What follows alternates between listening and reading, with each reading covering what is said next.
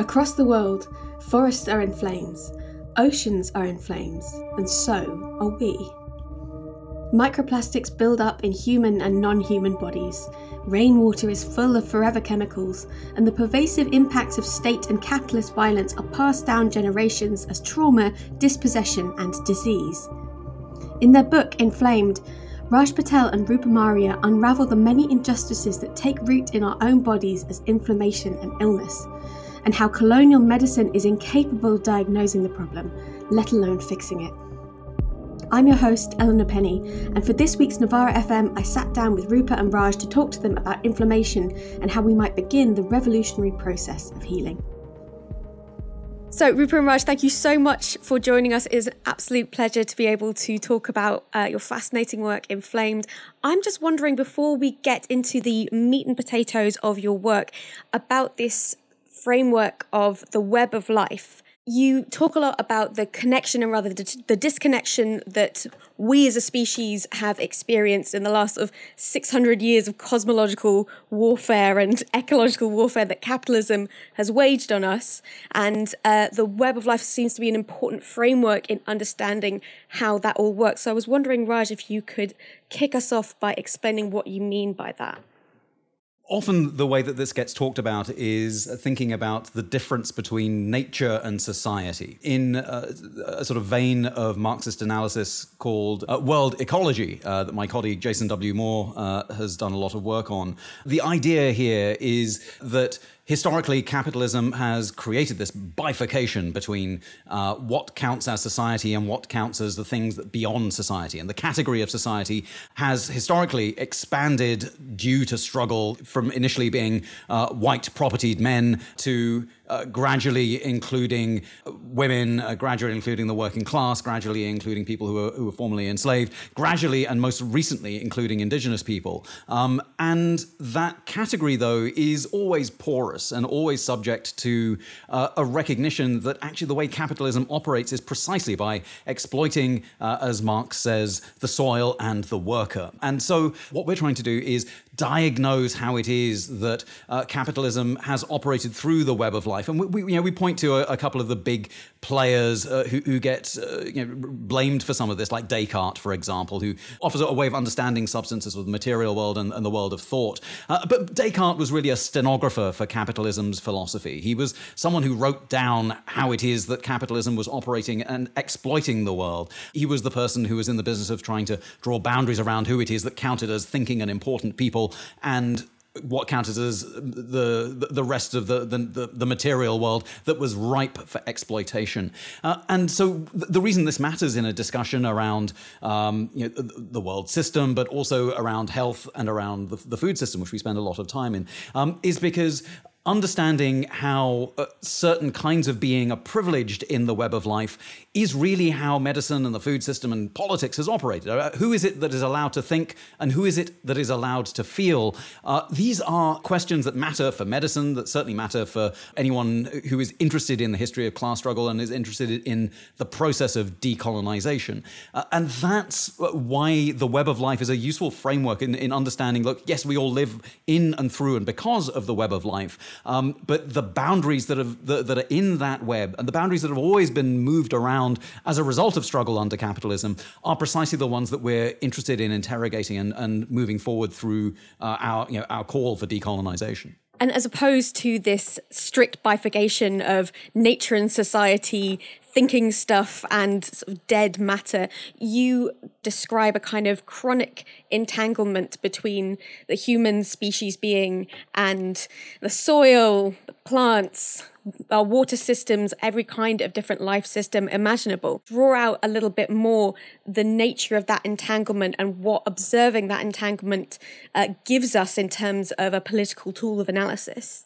When we think about our own health as human beings and the scourge of chronic inflammatory disease, we can look at how the microbiota, all the different organisms that live on and inside of us, are playing a part in modulating our immune system response in the body, our endocrine system, the development of our brain.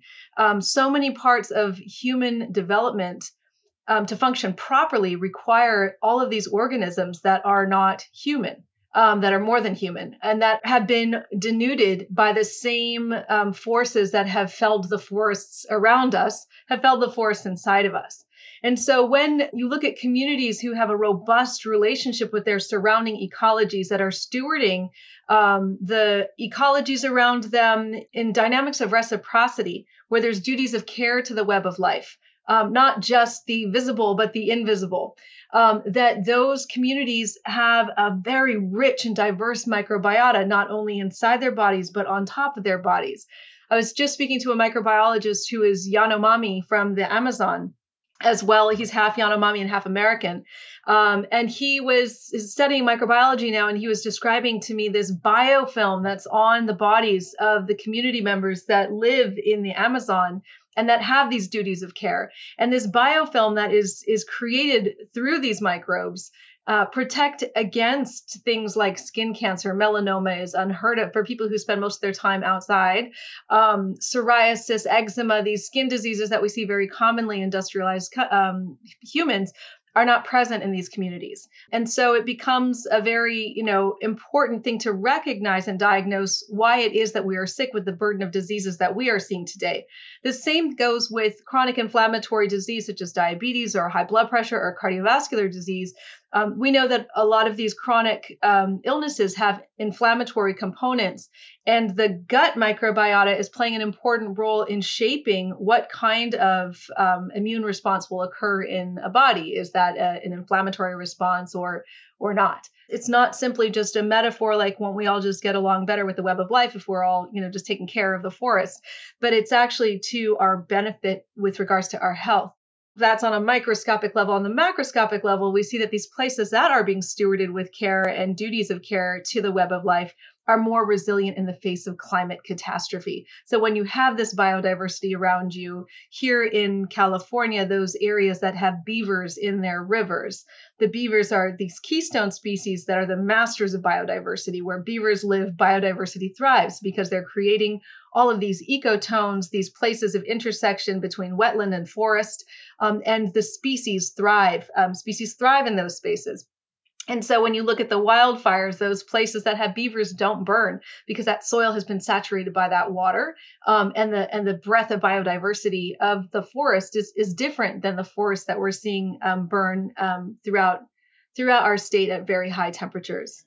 I'm wondering if you could elaborate a little bit more on how that process of inflammation operates on a systemic global level, as you diagnose within the book. The planet is literally in flames. The many life systems within it have many different ways of experiencing what you describe as inflammation. And then there, of course, is the sort of literal inflammation that we experience as a bodily process. And I'm wondering if you could draw out what that process looks like for people who are maybe more disconnected from the web of life, as you were talking about. So inflammation, the inflammatory response, is a healing response of the immune system or of the body to address damage or the threat of damage. And so when damage occurs in the body or the threat of damage, such as the stress response when you're running away from a tiger or afraid of being evicted from your home, those cells in the body activate a whole cascade, a whole pathway of messengers and responses to restore the body from a stress state or a wounded state into a state of homeostasis or balance and healing, our optimum functioning condition. Now, with a paper cut or an acute inflammatory experience, once that wound is healed, the inflammatory response goes quiet. But what we see with chronic inflammation is that the damage keeps coming and that the wound, the response never goes quiet. And so what was once a healing response, those mediators go on to create collateral damage and systemic inflammation in the whole body. When we're just talking about the microbiota of the gut, we know that people who have very diverse microbes in their gut have low levels of chronic inflammatory disease. Now that's an association. It's not that X creates, Y, but it's pointing to something. And so when you look at the people on planet Earth who have the least biodiverse guts on the planet, it's the people who live in U.S. urban centers. And our U.S. urban centers are characterized by a lack of access to nature, not enough trees, wide social disparities, people, being forced to sleep on the sidewalks, getting swept up like trash on the sidewalk. So there's these social conditions and the violence that we're seeing through societies organized through what we're calling the colonial capitalist mindset, creates a whole suite of stress responses in the body. And so what we came to understand in writing this book was that the immune system isn't a bunch of, white blood cells policing the edges of the body, like some sort of border patrol, but rather more like a symphony that's harmonizing to the world around us. And if the world around us is organized through ecological destruction and social oppression, the immune system will sound out the full range of inflammation. If the world around us is actually structured through care and duties of care, you don't see that response. And that was very striking to me. The thing that really struck me that in writing this book with you, that really sort of blew the top of my head off, was the idea that your body operates as a narrative engine. Part of what makes inflammation worse is the threat of damage. Humans only interpret threats through narratives, through understanding where we sit in the world and how it is that we tell ourselves stories to live together. And if the stories that we tell are as people of color living under a white supremacist state, then we're much more likely to be inflamed just from needing to sleep with one eye open. In fact, Black Americans have inflammatory profiles and responses that are essentially tantamount to never fully being able to get a good night's sleep because of the way that racial terror works and white supremacy works in this country. And I think that's important because we were just talking about the web of life, but the web of life doesn't divide itself up neatly into packages in order to be able to profit from just by itself. It requires the police. And the history of violence that attends capitalism is something that features then in people's inflammatory responses. One of the examples that always keeps cropping up. And I think it's really important for people who are interested in understanding class. Anyone essentially listening to Novara Media should know that in things like debt, there is an inflammatory response. Like, in America in particular, what we have in these United States is payday loans. So payday loans are these bridging loans that you get because your paycheck just doesn't come in time to be able for you to put food on the table and pay rent and pay off the car bill and pay for health insurance. And so you will take out a payday loan and it'll be, $300? But the APR is 400%. So you could end up paying $800. And you need to make those loan payments. And the anxiety and the worry about the police breaking down your door, repossessing your car, and you're not being able to feed your family, that generates bodily consequences in terms of inflammation. And one study that we cite observed that if we were to ban payday loans in this country, the suicide mortality rate would drop by 2.1%, and the fatal drug poisoning rate would drop by 8.9%. So, if we're thinking about how it is that the web of life matters and how inflammation matters and how storytelling matters, then here's an example about how the material world of economics and of working class poverty translates into our bodies in ways that are not only preventable through banning these kinds of economic practices, but which our bodies react to and are and generate inflammation because of the ways that particularly the working class are forced to move through capitalism. Your framework flips on its head a metaphorical understanding of the state as a body, which is so often used to justify violence. Policing is often couched in the language of epidemiology as sort of hotspots and that kind of thing. And you push back against a very common understanding of the immune response itself as a response to foreignness as opposed to a response to harm. Yes, that's the beautiful work of Dr. Metzinger, who has advanced this theory of immunology called, the danger theory. She understood that this idea of foreignness, that, the white blood cells are just there to ward off the foreigners, didn't really provide the explanatory power around several phenomena in life, or actually how the immune system works. And actually, our understanding of the gut now is not the way the science is actually advanced, that there's a lag of maybe 20 or 30 years between what basic science is telling us and where medicine is, and where medicine is deeply entrenched in these very colonial mindsets that developed at a time when Europe was around conquering other people's lands, and used these perspectives that come from the Enlightenment to do that work. And so medicine was a part of that, was a part of the missionaries and the militaries and the doctors. And so how physicians and the medical system is complicit in recreating those systems of colonial terror within the medical system is important for us to look at, because people are being actively harmed in those systems today.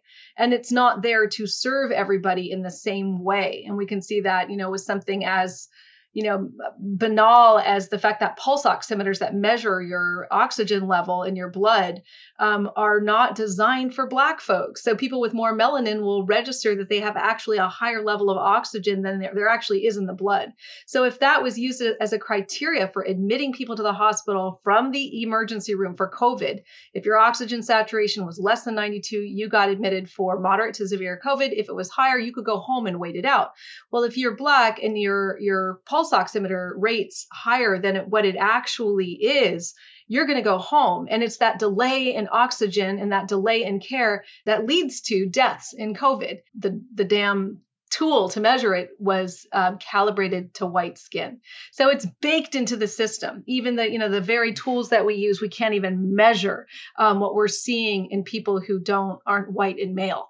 Time and again, we see that actually medicine is part of an arsenal of state power that's being used in certain contexts against certain people. So, it's not as if when Columbus came over and then the conquistadors came, there were some medics sort of mopping up after everyone else saying, oh, no, we're awfully sorry. It's not some Monty Python thing.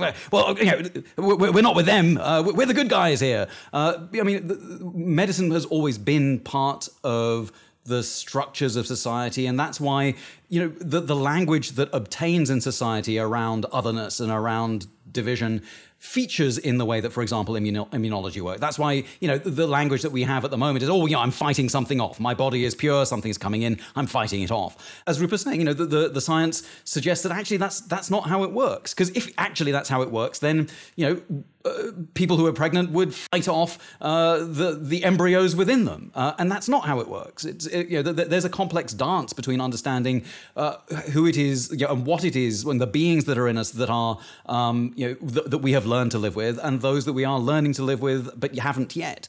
The idea that the medical industrial complex has not generated things for people of color, that shouldn't come as a surprise. I mean, one of the things that we cite is a very recent study from 2016, where 58% of the general white US population in 2016 believed that Black skin was thicker than white skin. Now, this is racist, it's not true, but that's what they believe. 58% believe this racist thing. But 40% of first-year medical students believe that, and 20% of fourth-year medical students still believe that.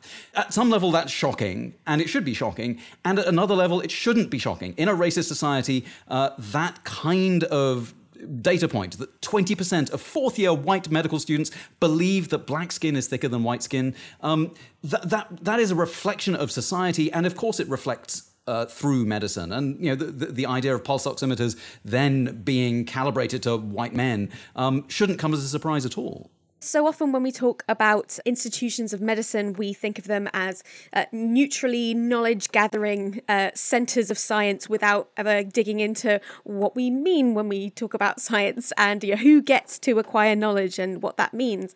And particularly in the long shadow of COVID denialism, there's a lot of, scorn around people who distrust medical institutions in a way that seems to erase any kind of questioning of whether those institutions might have some reason to be distrusted historically by certain groups. On all sides, whether you're talking about extreme right-wing folks, extreme left-wing folks, radical people in the movement for Black Lives, I've heard all this COVID denialism from all sides of the political spectrum, which has been very fascinating to me to see that. It doesn't land squarely in any single place. And I think that's because people have real gripes with medicine as an institution that medicine has not reckoned with. Even now, when we're talking about structural determinants of health, as if we're going to give a nod to those things that, are causing some of these dynamics, there is never a discussion of those things that created those structural determinants of health. What are the political and historical determinants of those structures, and how do we address them at that level? And so when we focus narrowly on, are you drinking too much, or are you, eating an organic diet, or are you getting enough exercise? That is a framework that constantly puts the responsibility of these diseases on individuals when they're actually being created by social structures. So it's a terrible form of medical gaslighting, and people are hip to it across the medical spectrum, as they should be. And so it behooves medicine as an institution to do this work of unpacking the historic traumas, so that when you see a headline like Black babies are more likely to die under the care of white providers in the United States, that Black women are 12 times more likely to die in childbirth in the state of New York, in the city of New York, in this era. When you see that women are more likely to die at the hands of male surgeons, these are outcomes that are not unexpected if you understand the history and dynamics of power that are entrenched within the medical system. It is not merely enough to do some DEI trainings and keep the power structures intact and think that everything's going to be fine. This really requires, as with society at large, a deep reckoning with those power structures, a reimagining of those power structures so that care might actually be possible. When you think of our indigenous communities here in the United States, those are some of the most vaccinated people, as if you look at different population groups in the whole country, which to me says a lot, because these are people who were experiencing, genocidal tactics of forced sterilization. It's not a cozy relationship. It's a relationship that's really out of forced necessity, as so many people, especially from the Navajo Dene territories, were dying very quickly at the onset of COVID. But when people understood that, okay, maybe their bodies have been primed through intergenerational trauma, through ongoing social oppression, through living in a white supremacist structured society that stole their lands and pillaged their knowledge and raped their women and killed their children, that they're going to have a more extreme reaction to COVID if their body sees the virus. This is part of the work that we must do right now, is really liberating science and liberating medicine for all people. It's not that you want to throw it all away, but let's actually get in there with the nuts and bolts and deconstruct it to be at the service of everybody. And that requires a real reckoning with power. And unfortunately, all of the things I've seen so far have been, liberal moves to make people feel better without actually reckoning with the dynamics of power. It seems to me that when you come away from this book with a portrait of, say, an average worker on planet Earth, chronically exposed to pollution, microplastics in their blood, at the tail end of a 600-year process of racial trauma, and then ask them questions about their health that can only be answered within the bounds of their physical body, something has gone seriously awry then. And I'm interested in your framework of colonial medicine as a way of understanding that. The way that modern capitalism individuates is obviously part of the package in the way that medicine individuates too. So, for example, again, just to repeat Rupa's example about getting type 2 diabetes, the lucrative site for medical intervention around type 2 diabetes isn't soda taxes. Even if soda taxes are demonstrated, particularly in Mexico, to reduce the level of exposure to sugar-sweetened beverages, and therefore reducing the load on healthcare systems around the generating and treatment of type 2 diabetes. The most cost-effective ways of managing diabetes are around controlling diet and exercise, but they're not the most lucrative for the pharmaceutical industry. So what do we get instead? Well, here in the United States, we get unending adverts about new medical devices that will manage your diabetes for you at the site of your body. And that this is really the only site at which things need to be prescribed, because ultimately it's your fault that you got here. Never to mention the fact that, if you are working at minimum wage, going from place to place, living in areas that the food industry has specifically targeted for bombarding young people and communities with advertisements about sugar-sweetened beverages and obesogenic foods, it's much more likely and much easier to eat food on the go that is high in sugar than if you are middle income, able to access fresh fruits and vegetables and have the time to prepare them for you and your family. So this sort of individualist mode is part of how capitalism works, but how it is that medicine profits from that. And one of the ways of understanding the disrupted microbiome is to think about the ways that treatments are now being offered for a disrupted microbiome, which is the individual giving of pills to repopulate your denuded microbiome. Now, look, after an antibiotic, do I take probiotics? Yes, I do, because it is a way of undoing the damage that this medicine has done. But as a sort of broad therapy, it misses the wider point, which is that the reason our guts are generally so denuded in terms of microbial biodiversity compared to, say, Yanomami communities is because we've done a great job of annihilating everything around us that might be a source of that of that rich microbiome, and then created the kinds of opportunities and jobs that never put us in direct contact with the rest of the web of life. Again, returning us to where we departed from, Eleanor. So, I think that the big picture here, when thinking about colonial medicine, is to understand how it is that medicine features in the history of capitalism. We do emphasize colonial again and again, in part because it's a reminder that we wrote this book in the United States, which is still in fairly deep denial about the fact that this is a settler colony. And so just saying it often is a reminder, particularly to the audience here, but it's not just here that's a colonial society. Obviously, the United Kingdom is as well.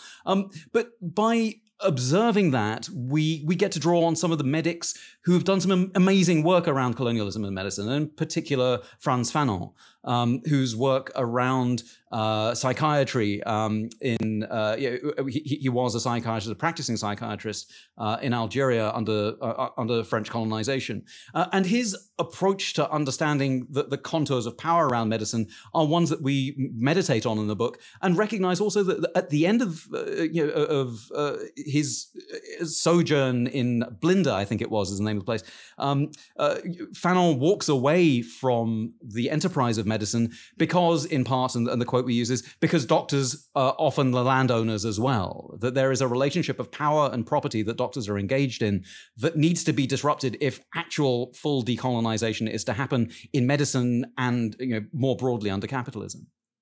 I'm wondering then what you envisage as a kind of corrective cosmology to what you're describing as how capitalism has trained us to understand our bodies from, Darwin's kind of conceptualization of evolution as this perpetual war of nature against nature, or, much more discreditedly, Galton's race science.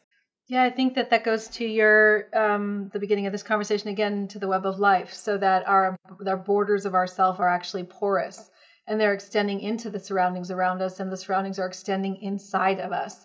And so the concept of identity needs to be reckoned with, that we actually aren't individuals, that we can't be healthy as individuals, that health is something that really comes out of a set of dynamics and relationships with regards to individuals and the web of life. So if we are cut off and sectioned away from the web of life, if we're cut off and sectioned away from each other and our responsibilities of care for each other, we cannot actually imagine what truly health can be. That health is something that is emerging from systems working well together. And so I think that we really do look at cosmologies of care, cosmologies of mutual benefit and reciprocity. There are these, are frameworks that humans are living with around the planet, different kinds of communities. I wouldn't say any one of them has everything right and we have to be like one of them, but that there are some threads that we can pull from and listen to and learn from that actually require different kinds of ways of relating to land, to each other, to our food system, to our foods, and that those ways of relating will necessitate different structures. And that's what the work of deep medicine is. It's not simply trying to treat health at the individual level, get more probiotics and do more meditation and yoga and you'll be fine. But working collectively to start reckoning with altering those structures of power so that these duties of care and these cosmologies of care can have space to actually, really inhabit and occupy and dictate our behavior. It becomes very hard to poison a river when that river has personhood, when that river is an entity that you are obliged to care for.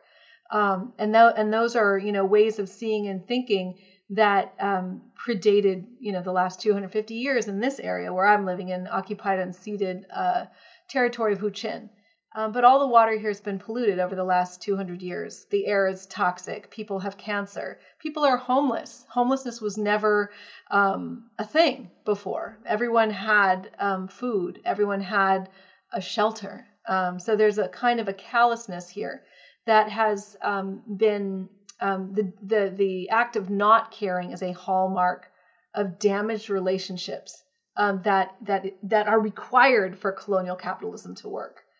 It does not work if we all are obliged to care for each other. You'd say, yeah, you just can't do that. There'd be a lot of you just can't do that if we lived with that framework. So that's not a neat answer, but I hope it can at least point in a direction. We are in the business of untangling the messiness as a productive correction to the neat answers of capitalism, which have got us to where we are, hopefully, at least. I'm wondering, Raj, in the process of writing this book, has it changed how you understand violence and sort of how it operates? Because I'm curious as to if you understand racial violence as a process of sort of multi-generational exposure to different kinds of illnesses, for instance. There's not a clear culprit that one can point to, but nonetheless one cannot escape the idea that violence has happened somehow. So how should we rework our understandings of violence to take account of this?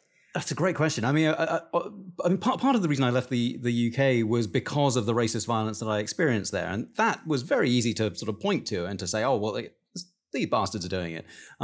But having worked now with Rupa and seeing not just her work around police violence and around the violence that is meted out daily on bodies of communities of color here, and yes, America is bad, but again, my experience of the UK was much, much worse. But the stories, I mean, I think one of the things that really became clear to me in the writing of this book was how violence is embedded in the stories that we tell ourselves about what is normal, right? I mean, and again, capitalist hegemony operates precisely by making the weirdest things normal. And the normalization of the violence that is meted out on the working class, for instance, daily is something that that I hadn't really joined the dots, and being able to work with Rupa helped me understand about, for example, the sort of physical violence of the night shift. Having to work night shifts means that you're putting your body into a deeply unusual, biologically bonkers situation that then changes from shift to shift, and your body reacts as if it has been attacked. And so, in some of the discussion, we talk about torture, for instance. We talk about the sort of horrors of Guantanamo that are meted out on folk who are there, and talk about the sleep deprivation and the constant noise and the deprivation of human contact and the loneliness and the uncertainty. And it's true that, Guantanamo is a horrific sight of maximal torture of the kinds that we experience in far more attenuated form, but most of us are familiar with loneliness, with the lack of connection to nature, with a regiment of being in a particular place at a particular time over which we have very little control over, constant noise around, the strange sort of shifts in lighting, around understanding vast inequalities in power where we are at the bottom of that inequality, and we can see an unattainable, summit of power above us, and we can do nothing about it, where we are tormented on the basis of our beliefs. All of these things are parts of the narration which our bodies carry. And one of the ideas that is useful in this book in understanding that is the idea of the exposome, the sort of sum total of experiences that result in our good or bad health. And you can have a great exposome if you're lucky enough to be born white and middle class and have hot and cold running kale and have free time and just get to gamble in the woods. All of that stuff. If that's part of your exposome, then things generally turn out better for you than if you're part of the world that makes that world possible. Talking of the exposome, I'm fascinated by how your work provides this really deep challenge to sort of techno-utopianism on the left by pointing out how global labour hierarchies and this deep inequality of how different people are exposed to things like mining of precious minerals that makes the sort of flying cars of the future possible. And what does this kind of framework have to say to the kind of full automation left? We're all agreed that there's nothing that's too good for the working class. And absolutely. Once we embrace that, we have to debate what good is and if the working class is only the working class in the global north, or whether there needs to be a project of liberation and reparation for the kinds of conditions that obtain in the global north as a result of the consequences of the kind of conditions in the global south. So yes, this is a challenge to the idea of fully automated luxury communism, because full automation is historically has been a process of annihilation. And yes, we can all argue and understand that the Soviet Union was, just state capitalism. We haven't yet seen the sort of full idea or the full sort of span of what it is that we might imagine a sort of communist vision of living in the web of life might be. But we can get close. Cuba is a really interesting example here, where through the strength of the Cuban peasantry against the Cuban state, in the emergency period, under when the US imposed sanctions after the fall of the Soviet Union, things got pretty bad in Cuba, and it was through a peasant movement demanding access to land and demanding access to good science. Right, this is not an antiquated and anti-science movement.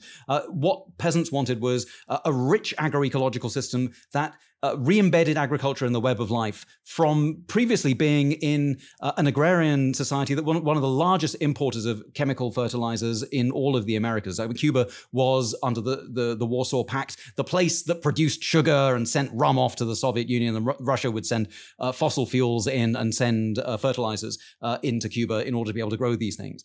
After the special period, after the collapse of the Soviet Union, the reinvention of Cuban agriculture led to much less meat consumption, but actually a fairly robust and decentralized agroecological economy in which there was an almost full return to certain kinds of consumption of certain kinds of fresh fruits and vegetables, despite not having any of the apparatus of industrial agriculture and chemical agriculture, which looks to be the kinds of agricultural system we'll need in the future to be able to survive the climate catastrophe. And one of the things that worries me about the sort of magic beans talk of modern communist liberation, the sort of fully automated luxury communism version of the future, is that it is not a vision that is humble in the face of our ignorance around the web of life. It just sort of assumes that, we'll be able to figure that shit out. Don't worry about it. We'll set the boffins on it, and then there'll be a bioreactor in every neighborhood, and everything will be fine. By looking at our rates of chronic inflammatory disease, a bioreactor in every neighborhood that doesn't expose us to the kinds of microbiome in which we as holobionts, as humans that also are homes to other kinds of living being, need in order to be able to survive and flourish. If we are ignorant about that and we just assume that there's going to be a machine for that, we are not fully embracing how little we know and how little we matter in the wider web of life. And I think that this kind of supremacism against nature is a reductio ad absurdum of the idea that what we need is just widespread ownership of the means of production, and therefore good things will happen. I'm for widespread ownership of the means of production. That makes perfect sense.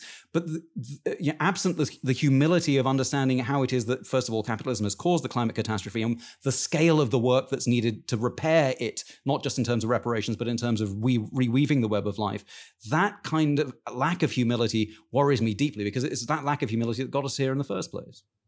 Well, and I just want to tag on to that. Like, I just saw a headline about Larry Ellison doing this huge hydroponic thing in Hawaii. Like, oh, we're going to feed Hawaii, these rich volcanic islands. The Kingdom of Hawaii has some of the richest soil on the planet.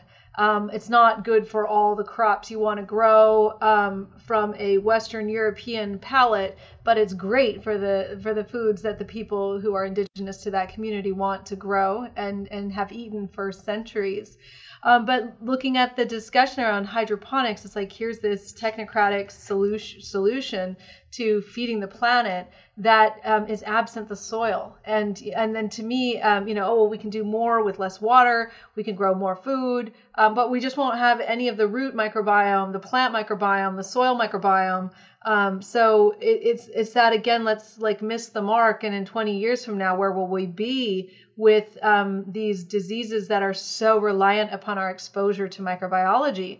And so it just shows, again, like what Raj is saying, a lack of humility and understanding of our place in relationship to the entire web of life, which is why, our work is not so much, throwing away technology or throwing away science. It's using science to help reorient us, allowing more peers into who is the peer of peer review, so that we are getting a much richer story and narrative about who we are and how we are healthy and how we can repair a planet that has been damaged by 600 years of a mindset that is delusional, not only delusional, but damaging. And so that requires, old and new retellings of stories, reimaginings, and reorienting ourselves back to, being creatures on this earth. I'm curious as to why you don't use the framework of disability to talk about the ways in which people interact with this global network of harm and sickness, particularly in relationship to how you frame Engels's work of the condition of the working class in England as a sort of epidemiological work, because he does seem to point to the position of the working class per se as a kind of social death. But of course, people, because of their disabilities, their race, their relationship to the means of production and dispossession, have different kinds of social death. So I'm wondering what your thoughts are on that topic. A lot of the book is geared towards reframing the idea of diagnosis, and disability is one of the things that gets reconfigured in that discussion. So you're right, we don't draw on crip theory as explicitly as we should. And I think, in the care section right at the end, where we talk about the care revolution, that's the closest that we come really to fully engaging with your question. I'm grateful that you're bringing it up. I think, maybe in a future edition, it's a couple of paragraphs away from being much more explicit. But our stories about how it is that social death is managed, and how necropolitics is managed, is something that we talk about in almost every chapter, whether it's talking about the management of life and death in Indian slums, or talking about the same in shack dweller communities in South Africa. We do talk about the ways that bodies are managed by the state, and talk about that really through, for example, our discussion around how the working class in the United States is conditioned to be permanently inflamed through sub-minimum wages and the constant stresses of debt. We talk about the sort of healing technologies around that generated by communities who are in the front line, like in the shack dweller community in South Africa. Ideas of the sort of practices of Ubuntu really matter, and they matter more than ever. I mean, this weekend, for example, a comrade in the Abahlali Basemjondolo shack dweller movement, who we featured in the book, was assassinated.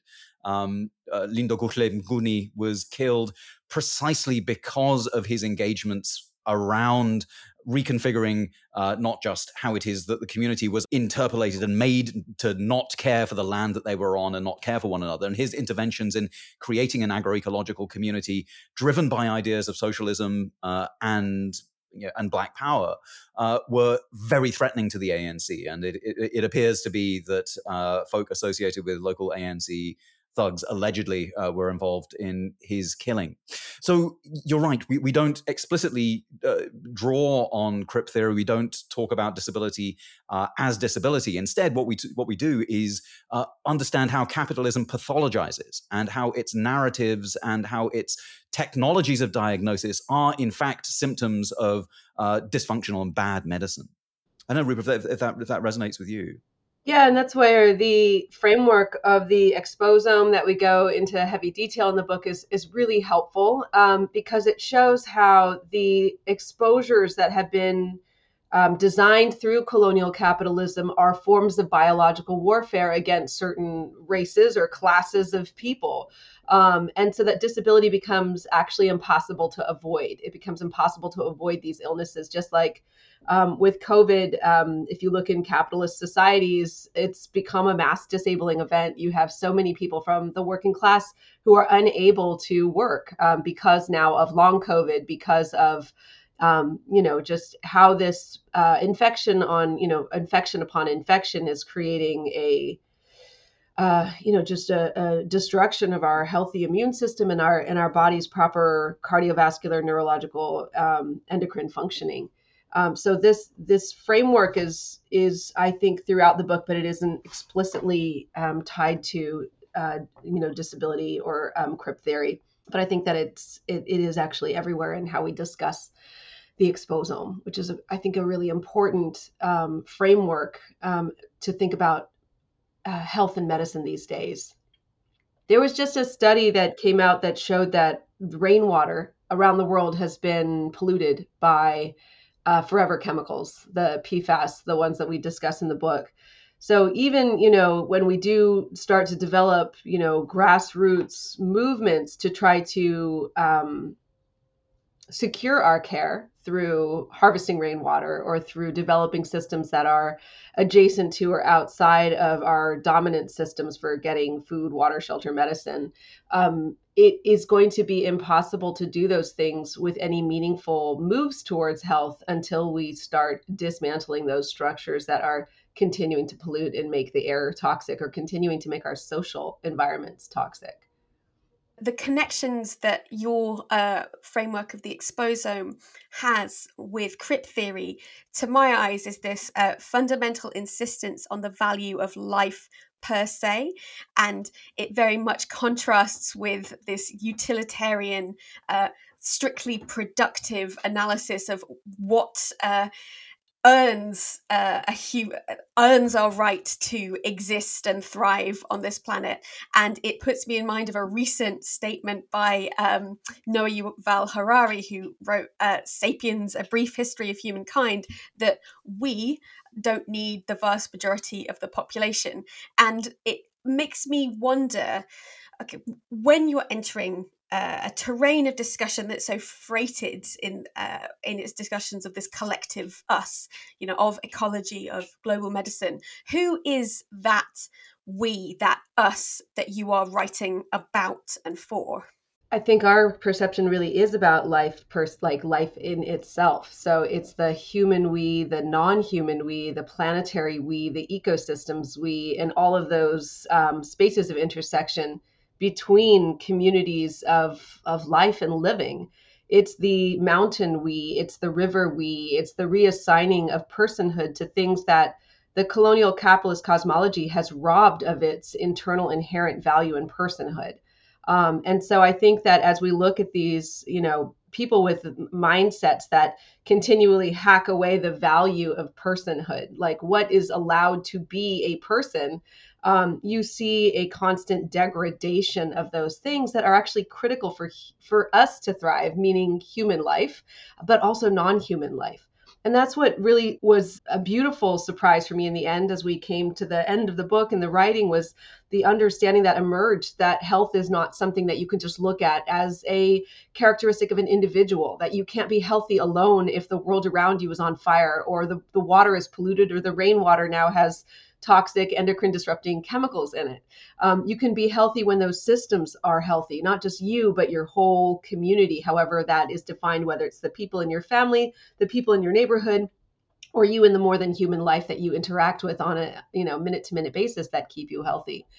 So that's the we that we were thinking of in our book, were the microbes that are a part of dictating how healthy we will or cannot be, to the people who are tending the forests in ways that they have for thousands and thousands of years, who have been determined to be disposable by colonial capitalists, mindsets for at least the last 600 years and ongoing. The decimation of indigenous people's knowledge and the way that they tend forests is critical for human survival all over the planet. And so there is no, disposable part of this we that we're discussing. There's also a sort of practical element here, where, when we're writing a book together, the we that we've ended up using in the book is a sort of hybrid of both of us. And again, in the final chapter of the book, we draw on traditions here in Turtle Island called double wampum, where we split our voices back into their constituent parts and then remix them. And that's just because the act of writing this book was precisely an act of sort of melting into one another's writing. And the voice that comes out of this is something that isn't either of us alone. In the same way that sort of Gibbs and Graham write themselves together, we kind of did the same in this book. I just want to pick up something that Rupa was saying about the value of all life. It is important that we value all life. But one of the things that's happening here in the United States, for example, is the push towards fetal personhood as an anti-abortion strategy. And it's, I think it's important not to run away from that, but to recognize that there are stories that we tell and stories that are rooted in power and in histories of oppression that we spend a lot of time talking about. And the sort of white supremacist push towards the granting of personhood to fetuses is entirely consonant with the capitalist colonialist narratives of who it is, whose life matters, and what counts as life and what counts as meaningful life. But it's this is to say, look, we're not responding to that with a kind of veganism that values all life equally. Every life in every cosmology has its place, and what we're trying to do is suggest that the capitalist cosmology that we live under is not the only possible set of narratives and relationships, and pointing out those inequalities in power and the consequences of who bears those inequalities in power in the web of life lets us reinterrogate who it is that society allows to live, to die, and to suffer. Does a question like abortion rights, like an individual's right to choose who they do or don't gestate for 9 months at a time, does that trouble at all your picture, your cosmology of us as individuals always being porous and slightly less bounded? Because there are understandable concerns about the need for a sort of very bounded, very unitary sense of the feminized body in order to be able to attach rights to it. Yeah, I don't think that these things are, mutually exclusive. I think that we can have a more subtle and complex understanding of identity that is informed by what we know about microbiology and ecology and these things that we're learning about the microbiome. For example, that we talk about the dissolving of identity in that way, and still understand how colonial capitalism has reduced women to reproducers of the labor force. And that when women are not participating in political discussion, when we're not shaping how things happen and we're relegated to being in the house and reproducing the labor force, that is a dynamic of power, and that requires a resting with that dynamic of power. So there's absolutely necessary times to understand how power has been allocated, where women's place has been in the colonial capitalist mindset, to be able to fight that and assert our place in the political sphere and in the discussions around, who has control over our bodies. So I don't think those things are mutually exclusive. Our depth of understanding of how we fit into the entire web of life does not deny us our identity and our borders of ourselves, to be able to advocate for our rights and our dignity as human beings, as individual human beings. When we start talking about the immune system, for example, some of the problems of thinking about aliens and invaders in the immune system are prompted by the sort of immunological problem of pregnancy, because here's this other being that seems to be okay to have in your body, whereas other beings are not okay. So there's clearly something different about a reproducing human, but the language that gets used to describe that and to frame that is about the being that belongs and the being that doesn't. And that language and that cosmology is actually, behind some of the pro-life activity, certainly here in the United States, where pro-life positions sit very well along white supremacist ideas about a declining white population and replacement theory. So understanding that there are relationships of power precisely in the control of reproduction of the working class, and in particular around this long history of white supremacism when it comes to managing not just Black women's bodies and white women's bodies, but everyone's bodies, and particularly every woman's body and every person who is reproducing. That long history is something that we spend a lot of time trying to unpick, so that we can take reasoned political positions when we start invoking this, the sort of liberal idea and the state-bound idea of rights over bodies and rights to make decisions against forced birth. That's why I find the use of this human collective us in a way that doesn't dovetail into some kind of Malthusianism or a collapse into saying, well, it's humanity who's the virus, it's humanity who's the problem behind climate change, pollution, all of these kinds of ideas. Because so often in discussions around any kind of distribution of resources, sharing of land, it becomes such fertile territory for, say, white supremacist fear-mongering around the Great Replacement, for a sort of more subtle but no less nefarious left-wing idea around population shrinkage, which is just deeply colonial. And I'm wondering sort of how you found it to be sort of navigating these, deeply reactionary kinds of green nationalisms in your work, and how you kind of combat that within the spaces in which you operate. I think that for the overlapping, I guess the way that I see it, when we go back to 600 years ago, to the enclosure of the commons, to the removal of women, to the removal of women from positions of power around medicine, let's say in Europe, to how arrangements of power started to be enforced in Europe before they went outside, before they went to Ireland, before they went to Africa, and then to the Asia and Turtle Island. That those arrangements of power were translated into these other spaces, and that what was started there was continued in these other forms and other spaces. And so that I think it's actually necessary to go back to those places and see, okay, where did this thought process start? What were the assumptions that were made around separating humans from nature, around separating man from woman, around spreading the world on these dichotomies and then enforcing these hierarchies of power? And then how have they been translated into these other spaces?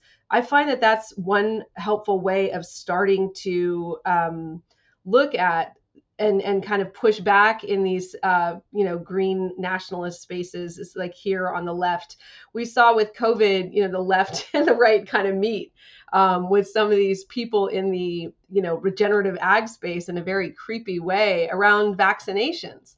And the lack of duty to care for one another around being an anti-vaxxer. And so people who were on, who were Black nationalists here in the United States fighting against white supremacy, were seeing eye to eye with white supremacists who were fighting the state, telling them what to do with their bodies around vaccination. And I think that it's important to think about, where is the duty to care? How has it been sundered? How has it been allocated along these lines of power? And it doesn't matter then if you're Black, white, indigenous, who you are in that sort of identity politics spectrum. When you look at, the duty to care, and that's where I had some pretty heavy conversations with folks who I agree with politically in many, many ways, who were refusing to vaccinate, around how we take care of each other. And going back to that, okay, so where are who are the people in your midst who are the most vulnerable, and what are your duties to care? And that I felt has been a useful framework. But Raj, how about you? I have to say the organic food types who hold dear the idea that their body is a temple of purity, and therefore nothing from Bill Gates or from Syngenta or Monsanto will ever contaminate this temple of pure kale, is really very similar to the kinds of madness that you hear from folk like Alex Jones, for instance. I live here in occupied Texas in Austin. In fact, when I first came, people from InfoWars came to me and were like, "Oh yeah, you don't like Monsanto? We don't like Monsanto. You should come on our show. We talk about this stuff all the damn time." And it's not surprising to me that that strain is also behind, for example, that the white supremacist killings here in El Paso, in Texas. The El Paso shooter went into a Walmart to execute people he thought were Mexicans because they were taking our resources, ours being American resources, and because climate change is real and because Malthus is right, these less than people needed to be told in no uncertain terms in a hail of lead that that this was not their place. As Rupa says, it's very easy to see where, particularly in the United States, these sort of triumphal capitalist individualists on the left and the right find some very disturbing common ground. And part of our mission was to really, to critique them both. Let's talk for a moment about what those communities of care, what those duties of collective care might in fact look like. Rupa, I believe that you've done extensive, deep work in this area. Yeah, so some of the work we've been doing with the Do No Harm Coalition, which is a group of collective of healthcare workers who organize to address healthcare through pushing back on state violence, are ways in which we can expand our understanding of what it means to affect health outcomes in our communities. So during the COVID pandemic, we worked in many different ways to ensure that people who were on the streets got into hotels. We worked in ways to make sure people didn't get evicted. Some of those are direct action techniques. Some of those are, shaming the mayor of San Francisco in front of her home. Some of them are making sure that we work within the healthcare system so that people aren't harmed when they had to leave the system. But those are ways in which we mobilize what we call our white coat privilege. So how can we as healthcare workers start to understand the social structures that are driving illness, so that we mitigate harm and start to shift those structures. It is extremely challenging. I know during COVID, I was forced to discharge patients from the hospital who were elderly, who had gotten over COVID, who there was no hotel room for them to go to, or maybe they didn't have COVID and there was no place for them to go, and there were wildfires, and the air quality outside was, hazardous for human health. And there was no, then the hospital was impacted. So we had all these COVID patients coming in through the emergency room. And so you're being pushed, okay, you need to get this person out, and you're asking, well, where can they go? Well, there's no place for them to go. So then you become an agent of this violence, of this, the violence of, capitalist medicine and capitalist society by signing that discharge order. And so this is a very important, moral moment for us as healthcare workers. And when we talk about the burnout that people are experiencing, all these nurses, 20% of them walking off the job, doctors are leaving the profession. We hold a session every month down on this farm that we're working to return to Indigenous people called Heal the Healers. And every month, healthcare workers come down, and most of them are considering leaving the job. And when we talk about burnout, yes, there's many reasons why we have been burnt out, but COVID really put it all under a microscope, is that we're living in a society where there is no architecture of care. So no matter what you do, you will become a participant in the violence of the society as a physician when you've been, taken an oath to do no harm. And so it necessitates a restructuring of that violent social structure. There's no way around it if you want to get different health outcomes. Otherwise, we're all just sort of talking into the wind. And so that, COVID really highlighted that.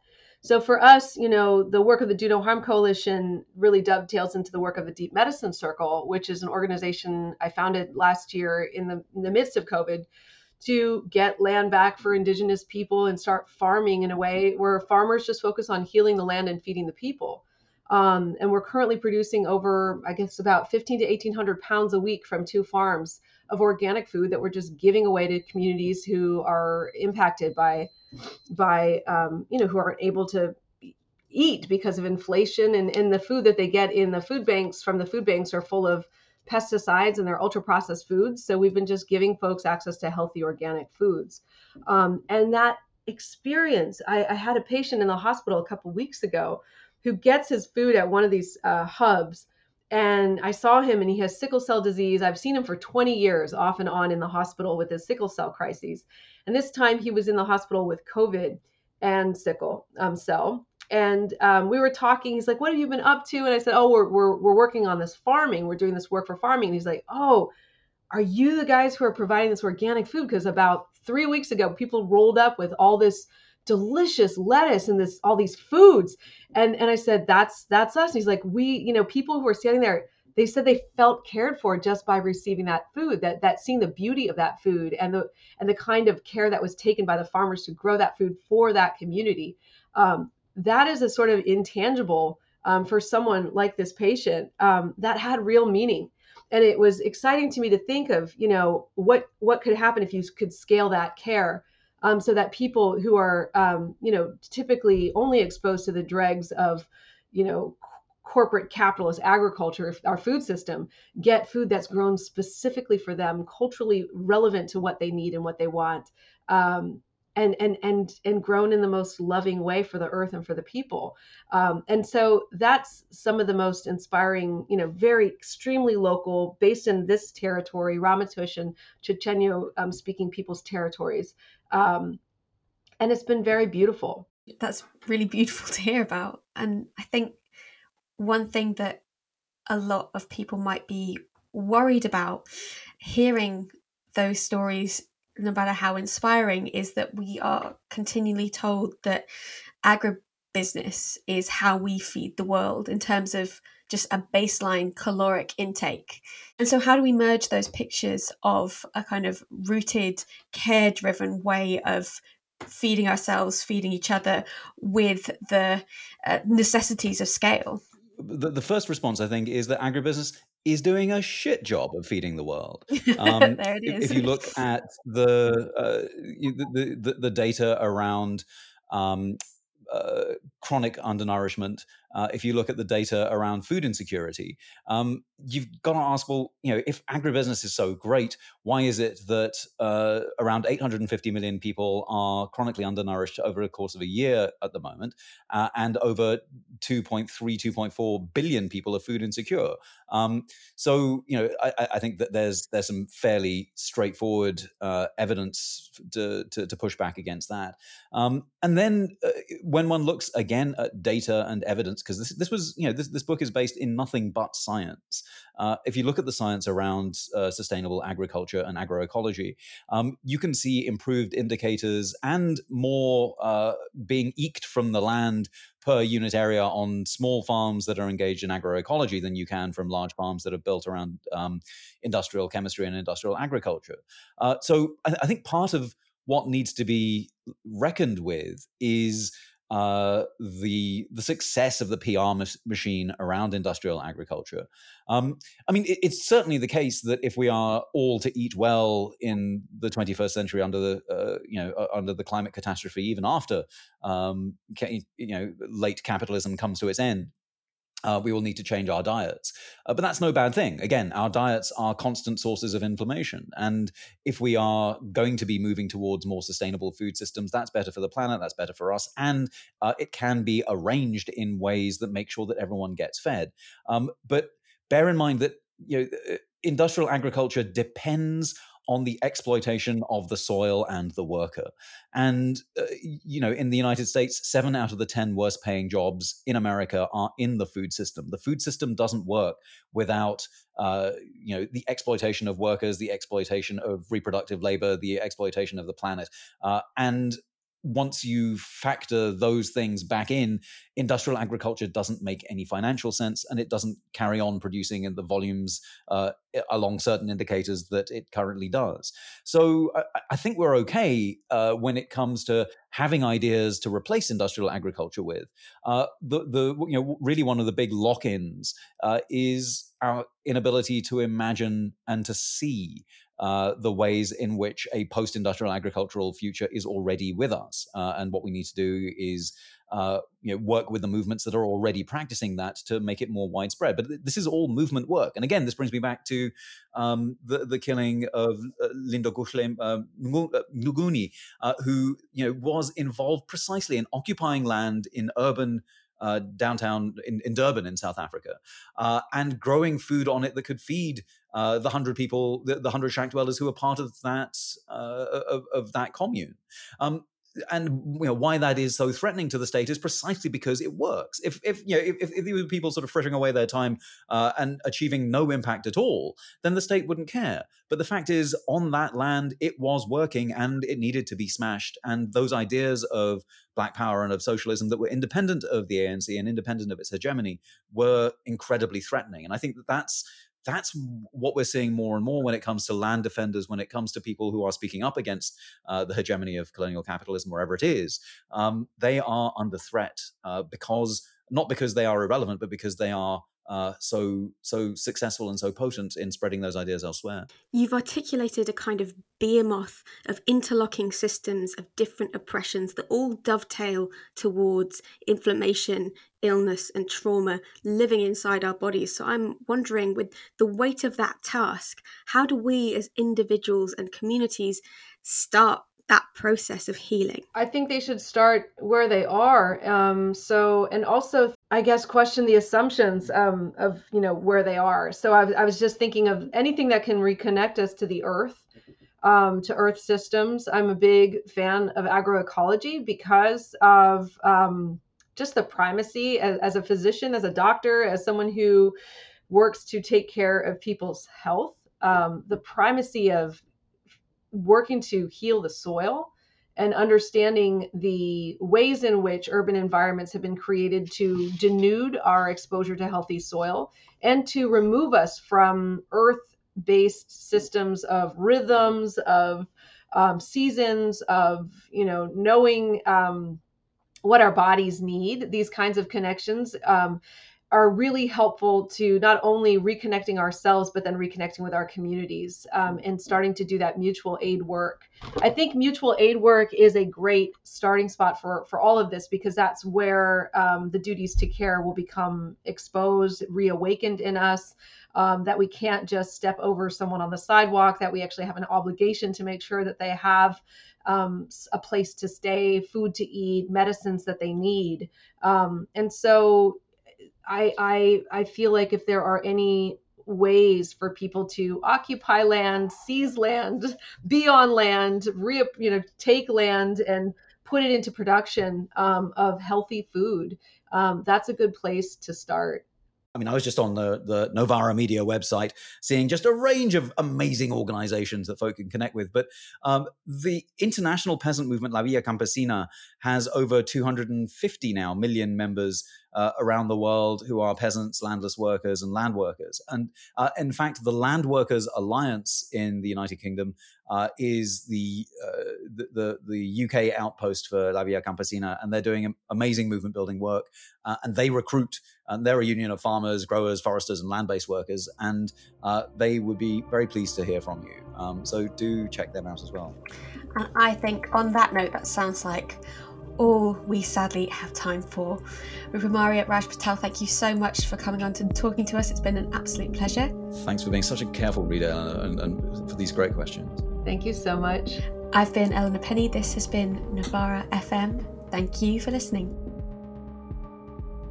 Hi, I'm Rivka Brown, commissioning editor and reporter for Novara Media. Thanks to our listeners, readers and viewers, we're so happy to announce that Novara Media now has the backing of over 10,000 monthly supporters. We couldn't produce a single second of our podcast without this regular support. It's amazing to know that so many of you are as determined as we are to defy the mainstream media and take independent journalism to the next level. We can't wait to show you all we've got planned. Thank you.